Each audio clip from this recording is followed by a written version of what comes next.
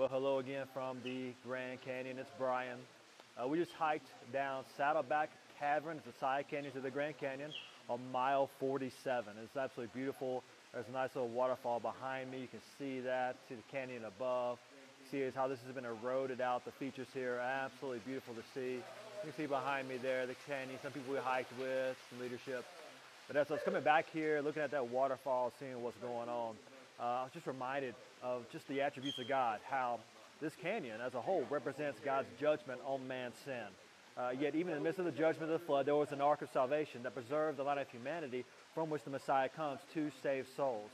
And you see in this canyon, in these rock layers, we see the evidence of God's judgment, but also the evidence of His creation and His love for life. We see plants on the walls. It's amazing how the plant life can actually exist down here in this environment. You see up there above me right there, towards the top of the waterfall, plant life. It's all through the canyon. So we see evidence of God's judgment, His righteousness, but also His creativity and His love for life. We see mercy, we see grace. And this reminded me that as Christians, we really need to focus on the attributes of who God is. As we read through the Bible, it's so easy to get caught up with the people and even the events, the flood and the creation, and focus on those. And we need to talk about those and know answers to those. And of course, people like David and Daniel, and look at their lives, we can learn from those lives. But in the midst of all the amazing events recorded in the Bible, of the great people of faith we look at in the Bible, we cannot lose sight of who's the hero of the story, and that is God. He is the one who's in control. It's His attributes we need to focus on.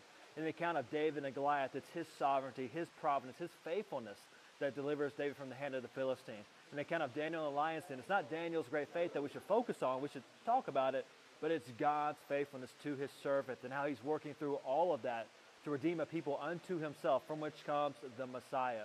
And so as we go through God's Word, we want to focus on the attributes of who God is.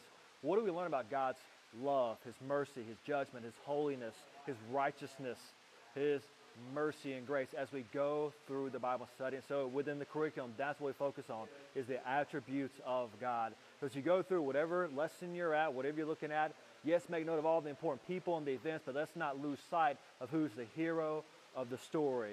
History is indeed His story. Let's remember that as we go through God's Word. Have a great day.